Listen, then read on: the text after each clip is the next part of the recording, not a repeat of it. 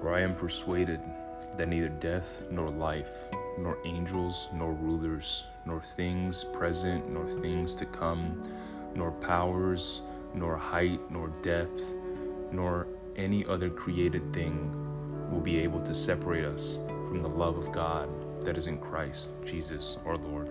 Romans chapter 8, verses 38 through 39.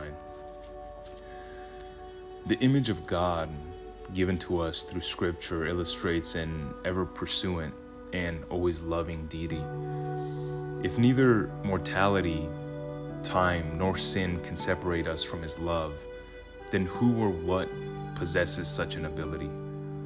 The answer is nothing. Why do we find ourselves, time and time, questioning that love? We ask, where are you in this? Or why haven't things changed? Because we genuinely feel abandoned. We feel separated from our Father, much like the prodigal son was from his own.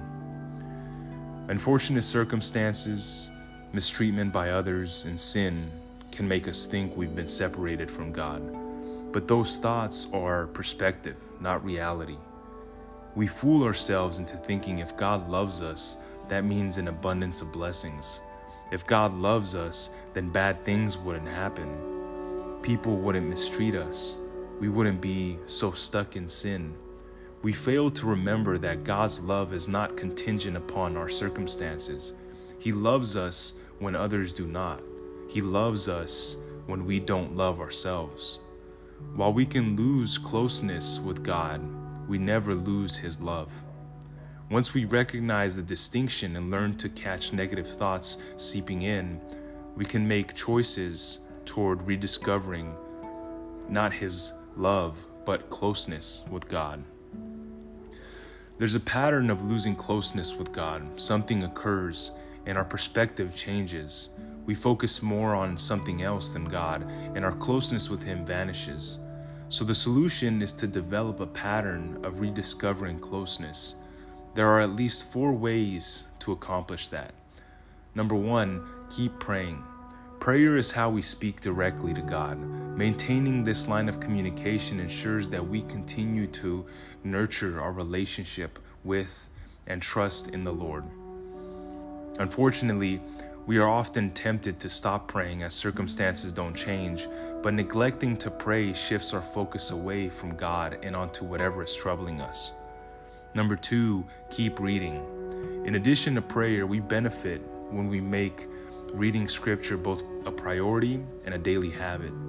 Prayer is undoubtedly our way of communicating with God, but Scripture is undeniably God's way of communicating with us. We can ask all the questions in the world, but we miss out on these answers when we neglect reading the Bible. Aside from Scripture giving us wisdom, we are reminded of God's character. In seasons when we lack closeness with Him, we are sometimes tempted to think God has turned against us. Scripture helps us separate fact from fiction. Number 3, keep going to church. Prayer and reading the Bible are activities we can do alone. Attending church is something we do alongside with other believers. When we actively make ourselves a part of God's body, we find reminders of His presence in other people. We see others facing challenges, reminding us we are not alone. We also discover reminders of how God blesses other people, reminding us we have a reason for hope. And number 4, keep good habits. When we feel like we're at the end of our rope and have exhausted all possible resources, good habits keep us afloat. Good habits keep us doing what's right even when we don't feel right. Without them as our go-to option, we inevitably find ourselves mired in sin and lacking closeness with God. Good habits consist of any act of worship, showing honor to the Lord, prayer, reading, church, connecting with people, serving, hobbies. All of these are good habits of worship.